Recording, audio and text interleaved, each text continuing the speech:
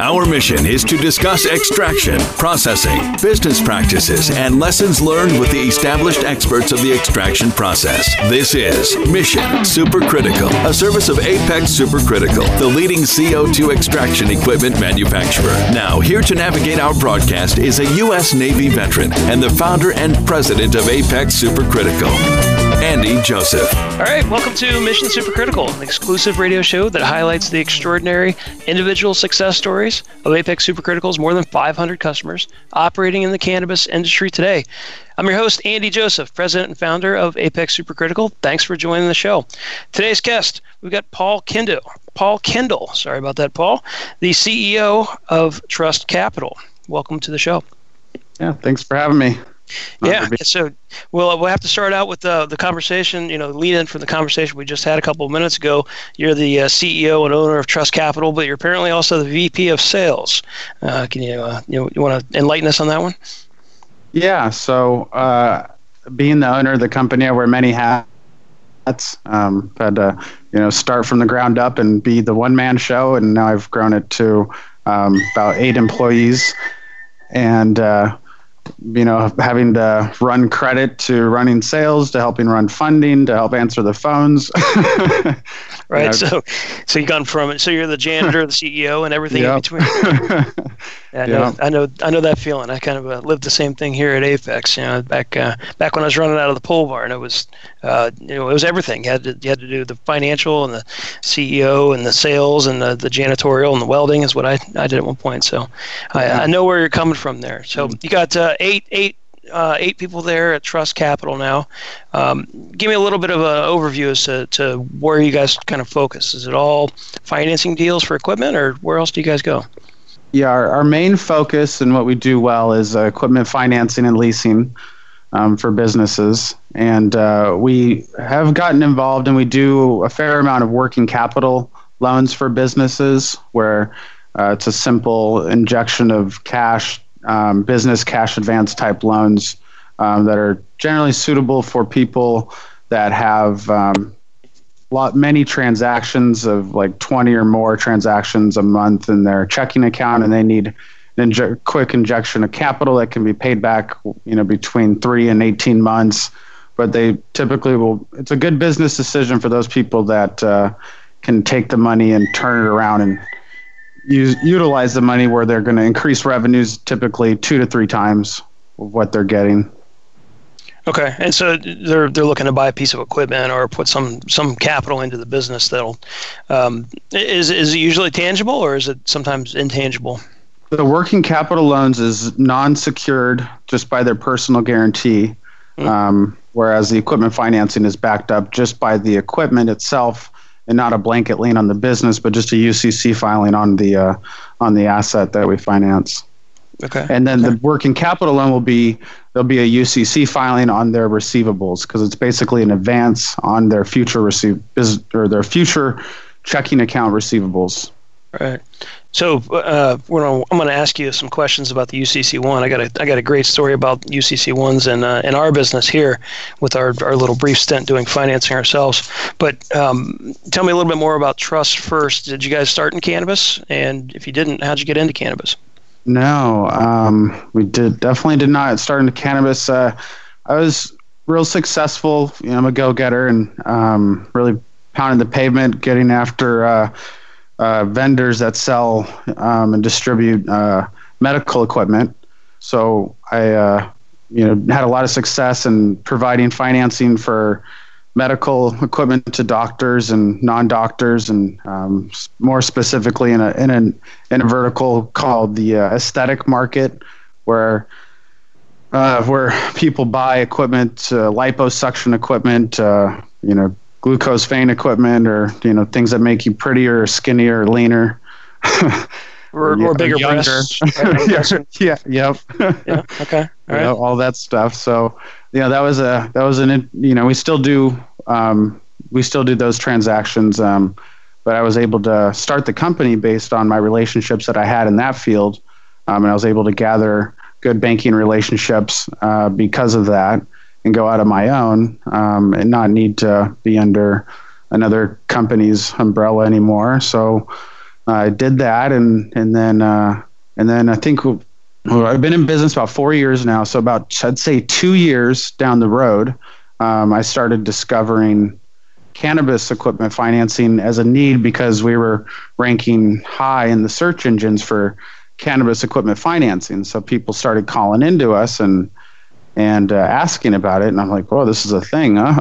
I was kind of blown away at first. I didn't realize it was a thing, and even now, I get callers calling me and saying, they're surprised that that we can finance it. They didn't realize that was a thing either, but it's very much a thing now. And so yeah, 2 years ago, started getting our first calls in about it, and then I have relationships with upwards of 20 different banks and private lenders, and all of the banks said no, they wouldn't touch it. But I was able to gather a few private lenders and convince them that this is a good business, a good investment for their investors to make in it, and just had to make a case and help them see the light that this is a viable avenue. This is a viable investment that's not going away anytime soon, and it's just going to keep growing and growing and growing. Right. So you go to the bank and they say no. How's that conversation go? Did you tell them it was for cannabis equipment, or did you try to say, it's for cultivation of botanical products? No, I didn't. I don't try to sugarcoat things with my banks and try to pull the wool over their eyes, because that's just a good way to end the relationship. So I just be real clear with them about what it is and what it's going to be used for, and how it's going to be used. And banks that are regulated cannot lend to it because it's still federally illegal, piece of equipment that's going to be used for federally illegal purposes. So banks with their covenants, they cannot touch it. But there's private equipment lenders that go out and raise money from investors, can absolutely lend to it. So that's where I started searching, was in the getting the relationships built up and secured with the boutique shops of the equipment leasing world that are private lenders that have private money that aren't regulated, so no one can tell them they can't do it. Right. Right. I help them see the light, and now it's a good thing. So the banks say no, which obviously for the regulatory issues and the federal level is why they're saying no. Private finance guy, private equity guys, private family guys, private lenders, they're going to say yes because they see the opportunity. Obviously, you're going to go at a higher rate.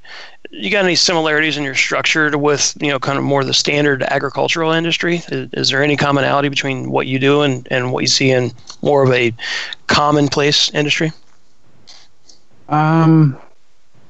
I would say that so there's different products. So I have relationships with 4 different private lenders that are willing to lend to this market, and each one has their own competitive advantages to each other, and and each one looks and qualifies risk a little differently from each other. So it's kind of like I look at them as different buckets, little different credit buckets is how I look at it to begin with. Okay, is this customer going to fit in credit bucket A, which is the best program for the customer that I hope to get them in, or are they going to go in credit B? And I normally will do some discovery with the customer before I decide that. But similarities, yeah, the fact that credit bucket A is a great program where customers can get terms up to 4 years right now, and own the equipment. It can be written as a lease or as a regular finance contract. If you write it as a finance contract, they can buy out early and not pay any of the remaining principal, which is a huge thing for any business, that wants to structure it that way. A great benefit. So the commonalities would be similar terms, similar. The interest rates are a little bit higher because of the risk involved. Right. Typically, what are you seeing right now for a typical rate?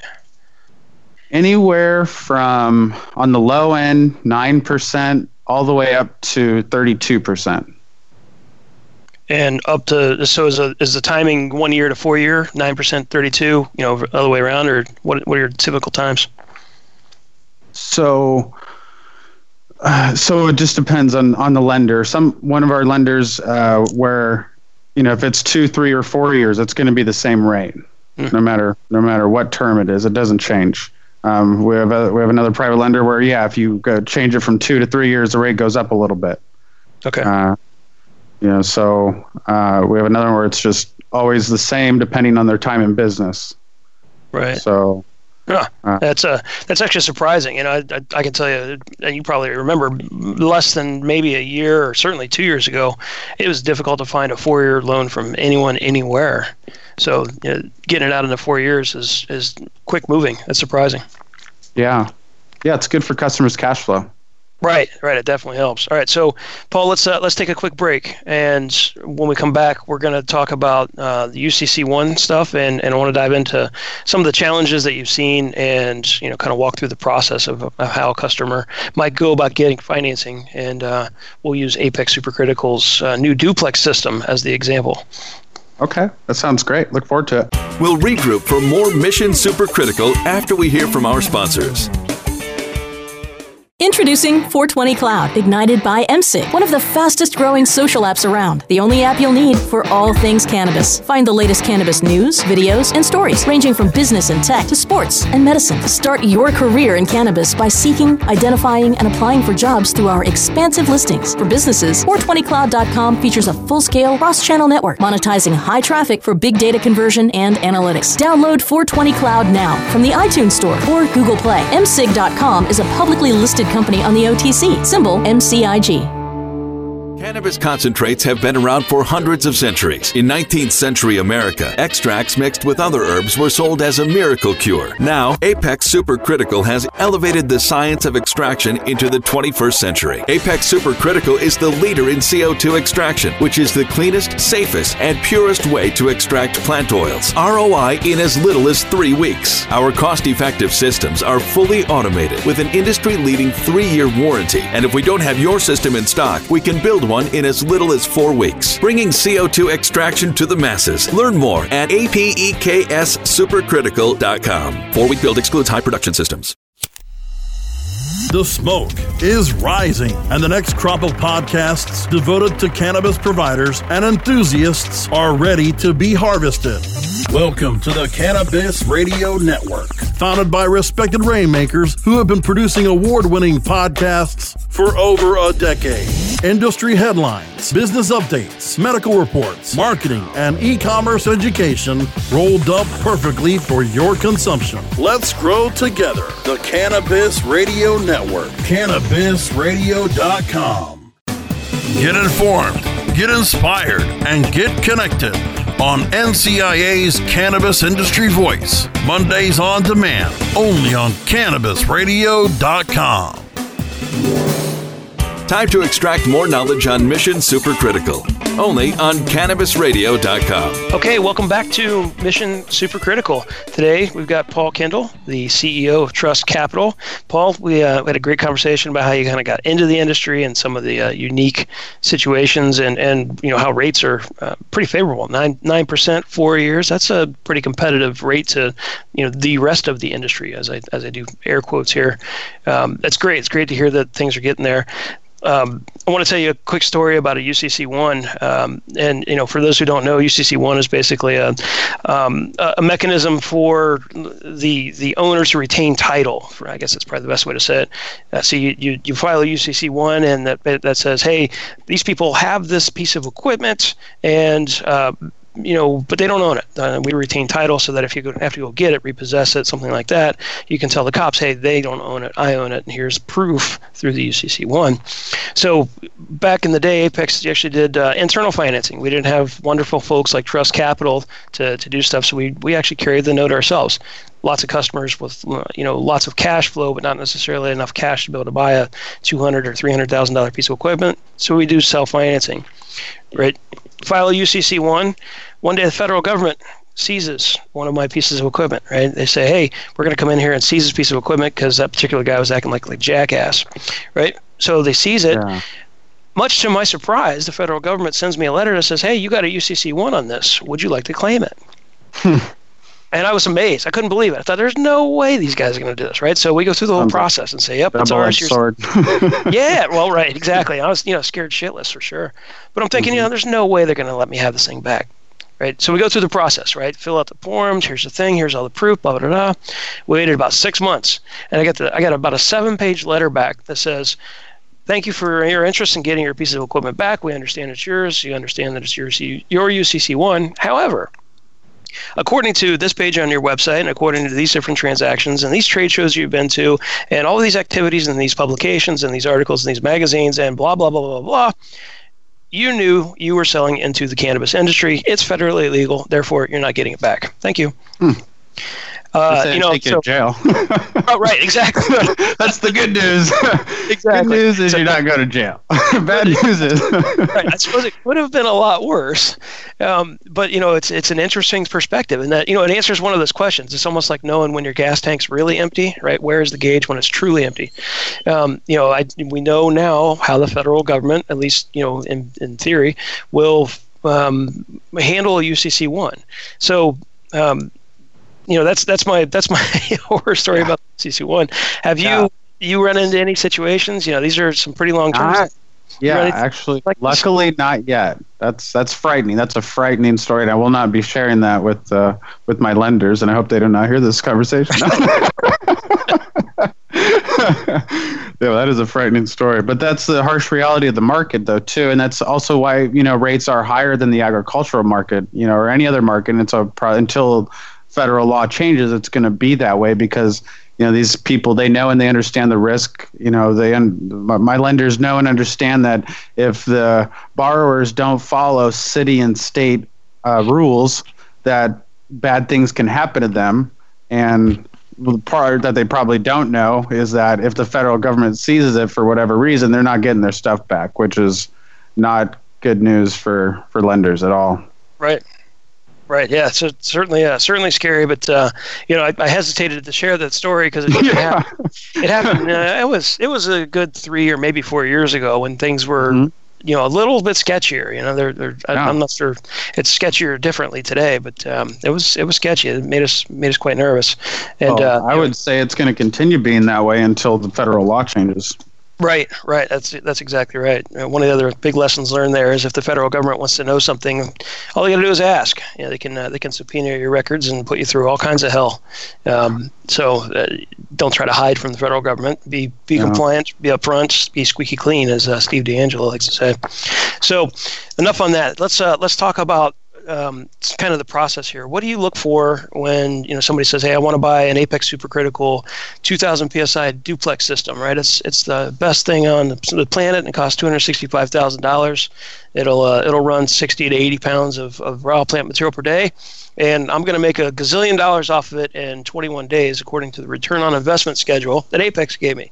How do I get my $265,000 out of Trust Capital? So, all these transactions that we look at, because of the industry and because of the dollar amount, we have to do a very thorough credit write-up to present to our lenders about the transaction and really sell it to them and really make them believe this is a good transaction to invest in. So basically, we'll end up talking to our customers for hours before we end up getting to the finish line of finishing our credit write-up.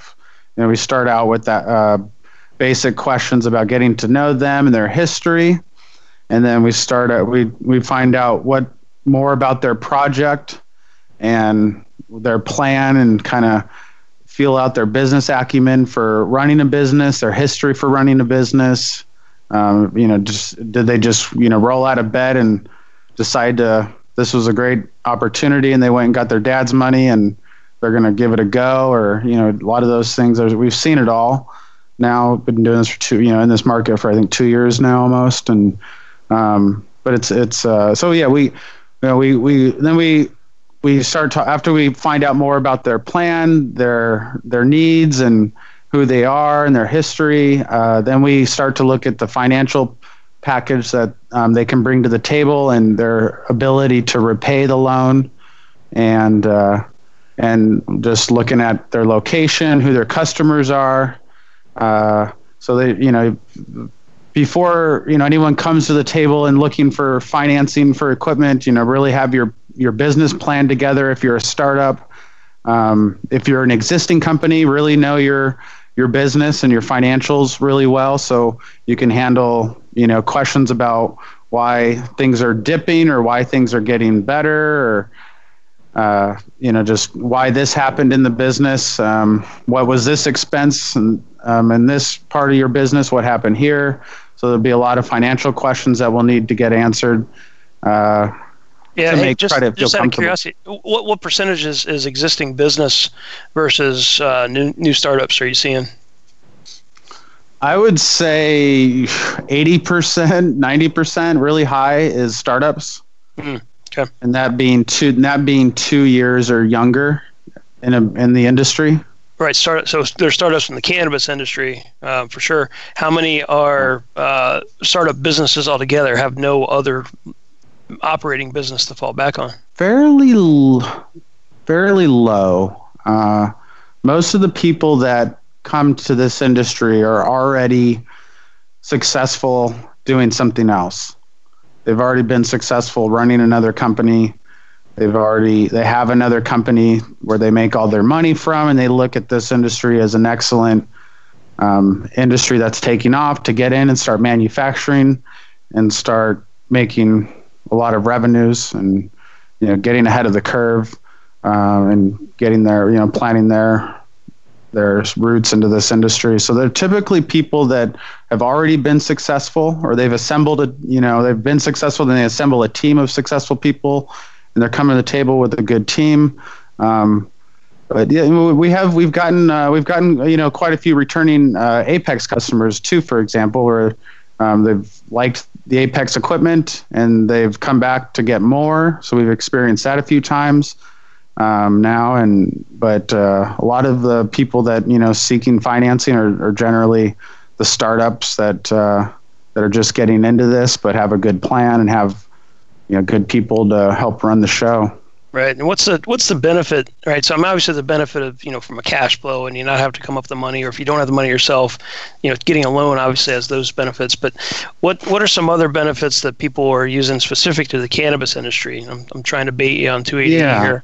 Sure. I was actually just going to, so that would be my response. So under tax code section 280E, businesses that use or where their product is involved with a federally illegal drug, they may not depreciate their asset off their taxable income. So whereas an agricultural business can buy a harvester or a tractor and then take advantage of section 179 and accelerate the depreciation in the first year, or they can just depreciate the asset over its useful life, generally 5 years, and that will lower their tax, what they have to pay to Uncle Sam every year.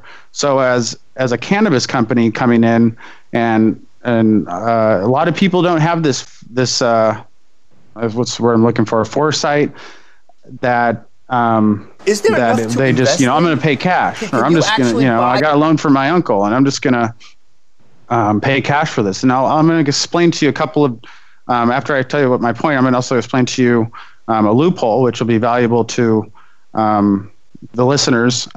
So whether they choose to go through me and take advantage of the tax savings. So basically, if you lease it, that bypasses this tax code 280E, because it's now a rental expense on your tax returns. It's not a depreciating asset, but it's a rental expense. So that allows businesses to now write off 100% of their payments off their taxable income. So the simple math is they take their rental payments of the lease and they multiply it by the 12, and then you just multiply that by their tax rate, typically 0.32, 0.35, and that sum will be what Uncle Sam is essentially helping pay for the equipment under being able to then, write it off on your tax returns as a rental expense. Depreciate it as though it's a normal piece of equipment, right? Yeah. Or a normal industry, not a legal industry. Right. So they can't depreciate it because they're not a normal industry, but they can bypass that by writing a lease through my company or another one, and they can then put it on their tax returns as a write-off by putting it as a rental expense. Now, the other loophole that I will explain to everyone that you can do and that other people have been doing, but it's also a little tricky. Wait. All right, so I'm gonna cut you off on that one. So okay. I want to take a quick break before we get the loophole there. Right, the advertisers here are gonna appreciate the suspense, but we'll get back to the loophole. But question that we're gonna need to answer here as well is it really a rental expense, or if there's a buyout, or is there no buyout at the end? So hold on for the answer. Wait till we come back. We'll regroup for more Mission Supercritical after we hear from our sponsors. Oh, let the marijuana llama tell you something now about a game for your phone gonna make you say, wow! The game's about the game of growing cannabis for cash. Grow the seed till they bud, put the savings in the stash. Little by little, your empire grows large. Put the big celebrities inside your entourage. You can choose to play with Snoop or me or Cheech and Chong, Cypress Hill, Willie Nelson, Wiz Khalifa with a bong. The name of the game is Hemp Inc., that's the point. Download and play while you light yourself a joint. The business of cannabis should be no crime. Hemp Inc. is even hot-proofed by the man who run High Times. Oh yeah? Get it on Android and iOS today. Marijuana llama out. Got to tend to me own crops, Money don't make itself. Hemp Inc. Strainwise Consulting is the most sought-after consulting company for cannabis business applications and management contracts. We consulted on the first recreational license in the world and have had an over 95% success rate on applications submitted. The industry is growing at such an exponential rate that building a powerful and lasting cannabis business is a #1 priority. Here's Strainwise's Sean Eubanks. In our first 5 years, we branded and supported 9 medical and recreational marijuana dispensaries and approximately 160,000 square feet of sophisticated and efficient product cultivation. Strainwise Consulting has the experience and expertise to guide you through the process. What do master growers, dispensary owners, extraction artists, and infusion chefs all have in common? They'll all be in Denver, Colorado at NCIA Seed to Sale Show, February 7th and 8th. Don't miss a chance to learn alongside 3,000 of the cannabis industry's best and brightest in 3 highly focused tracks about cultivation, infused products and extractions, and business strategies and innovation. Network and shop for all of your business needs across 40,000 square feet of expo floor. NCIA Seed to Sale Show, seedtosaleshow.com. Learning the benefits of proper nutrition, supplementation, and personal development to live a healthy and abundant life. Awaken, adjust, and aspire. High on Healthy. Mondays on demand. Only on CannabisRadio.com. Time to extract more knowledge on Mission Supercritical. Only on CannabisRadio.com. Okay, welcome back to Mission Supercritical. Again, today we've got Paul Kendall, CEO of Trust Capital. We're right on the edge of our seats trying to figure out what the loophole is. So, Paul, let us know what the loophole to help avoid having to pay the consequences of 280E. Yeah. So, as we were saying, businesses once they pay cash for the equipment, they cannot take advantage of any tax savings through depreciation. They can try, obviously, and maybe the government won't catch it. It's possible. Maybe they disguise their business with a different name, and maybe the government doesn't really know that they're a cannabis business, so it doesn't matter. That's a possibility for the listeners. But I'm not telling you to do that because that would be because that's like probably the complete wrong way to go about it. Because if you do get caught, there's obviously going to be consequences. right. We're looking for a little more legitimate loophole here. But I will tell you that I have heard customers say that they want to give that a shot. I'm like, great, go for it. I'm not your accountant. But and again, I'm not your accountant, so this advice, take it with a grain of salt. It's just something that I've listened to from other CFOs and business owners and companies say that this is how they're going to handle it when I give them advice on how to lease it and take advantage of the tax savings from a lease we spoke about earlier. Mm-hmm.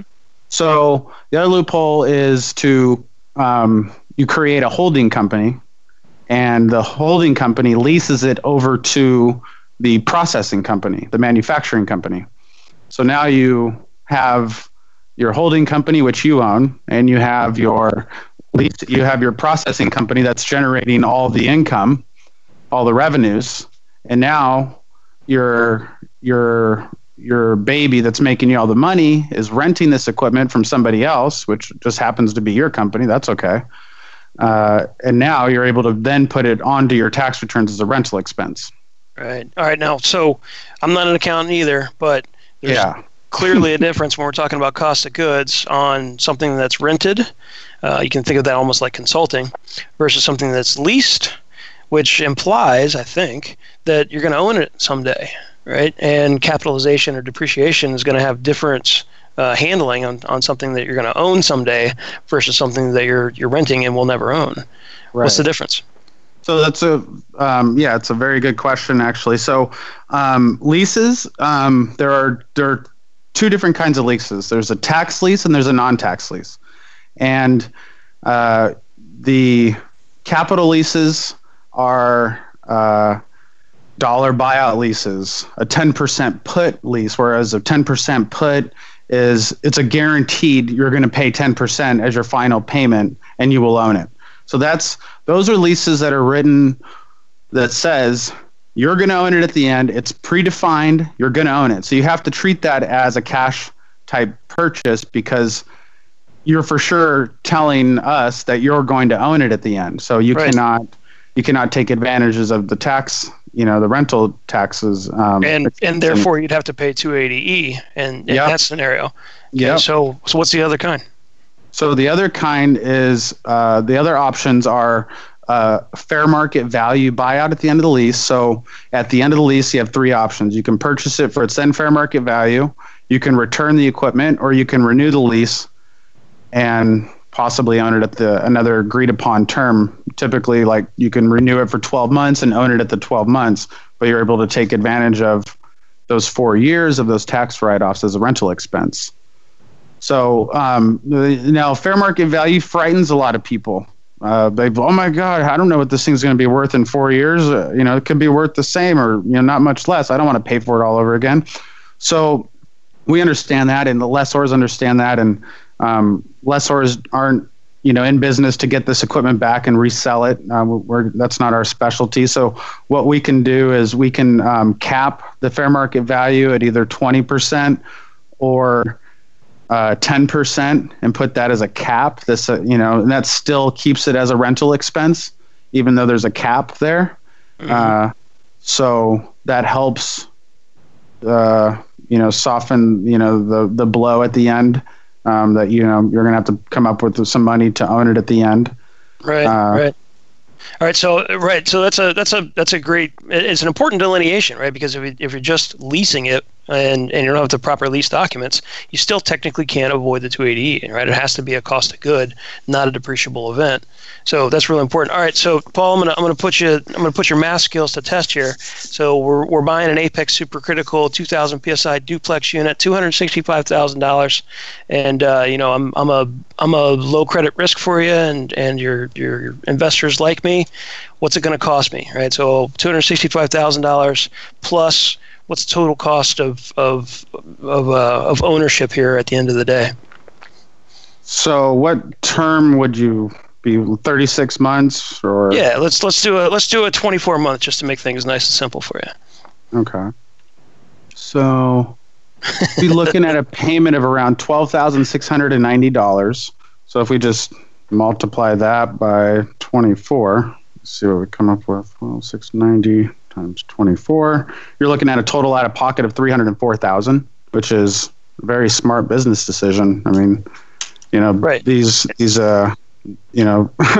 the customers are going to be making way more money than that. Right. Than $304,000 with this $265,000 investment. So right. It's a no-brainer. And through the mechanism of leasing through trust capital, they can also take advantage of the 280E, depreciation write-off, or not the depreciation write-off, but the cost of goods write-off. Yes. Yes. That's perfect. That's perfect. If it's structured as a fair market value buyout, yes. Yeah, that's great. So, Paul, we're running out of time here, but real quick, if somebody decides that they want to buy an Apex system and likes your leasing mechanism, how do they get a hold of you? It can be reached at 619-202-7700, extension 100. Okay. And how about an email address for those of us who don't have phones? Yeah, I can. Email is always great. I'm at Paul.Kendall with 2 L's at trustcapitalusa.com. Perfect, Paul. Appreciate you taking a couple minutes here today, having a conversation with me on on Mission Supercritical. Been great having you. Yeah, thank you. Really appreciate the opportunity to speak to you. Yep, not a problem. And for the rest of you out there, look for other Mission Supercritical shows to learn more about Apex Supercritical's more than 500 customers operating in the cannabis industry today. Some of them work with Paul closely. Hope you can join us. And until then, happy extracting. The opinions expressed on this CannabisRadio.com program are those of the guests and hosts and do not necessarily reflect those of the staff and management of CannabisRadio.com. Any rebroadcast or redistribution without proper consent of CannabisRadio.com is prohibited.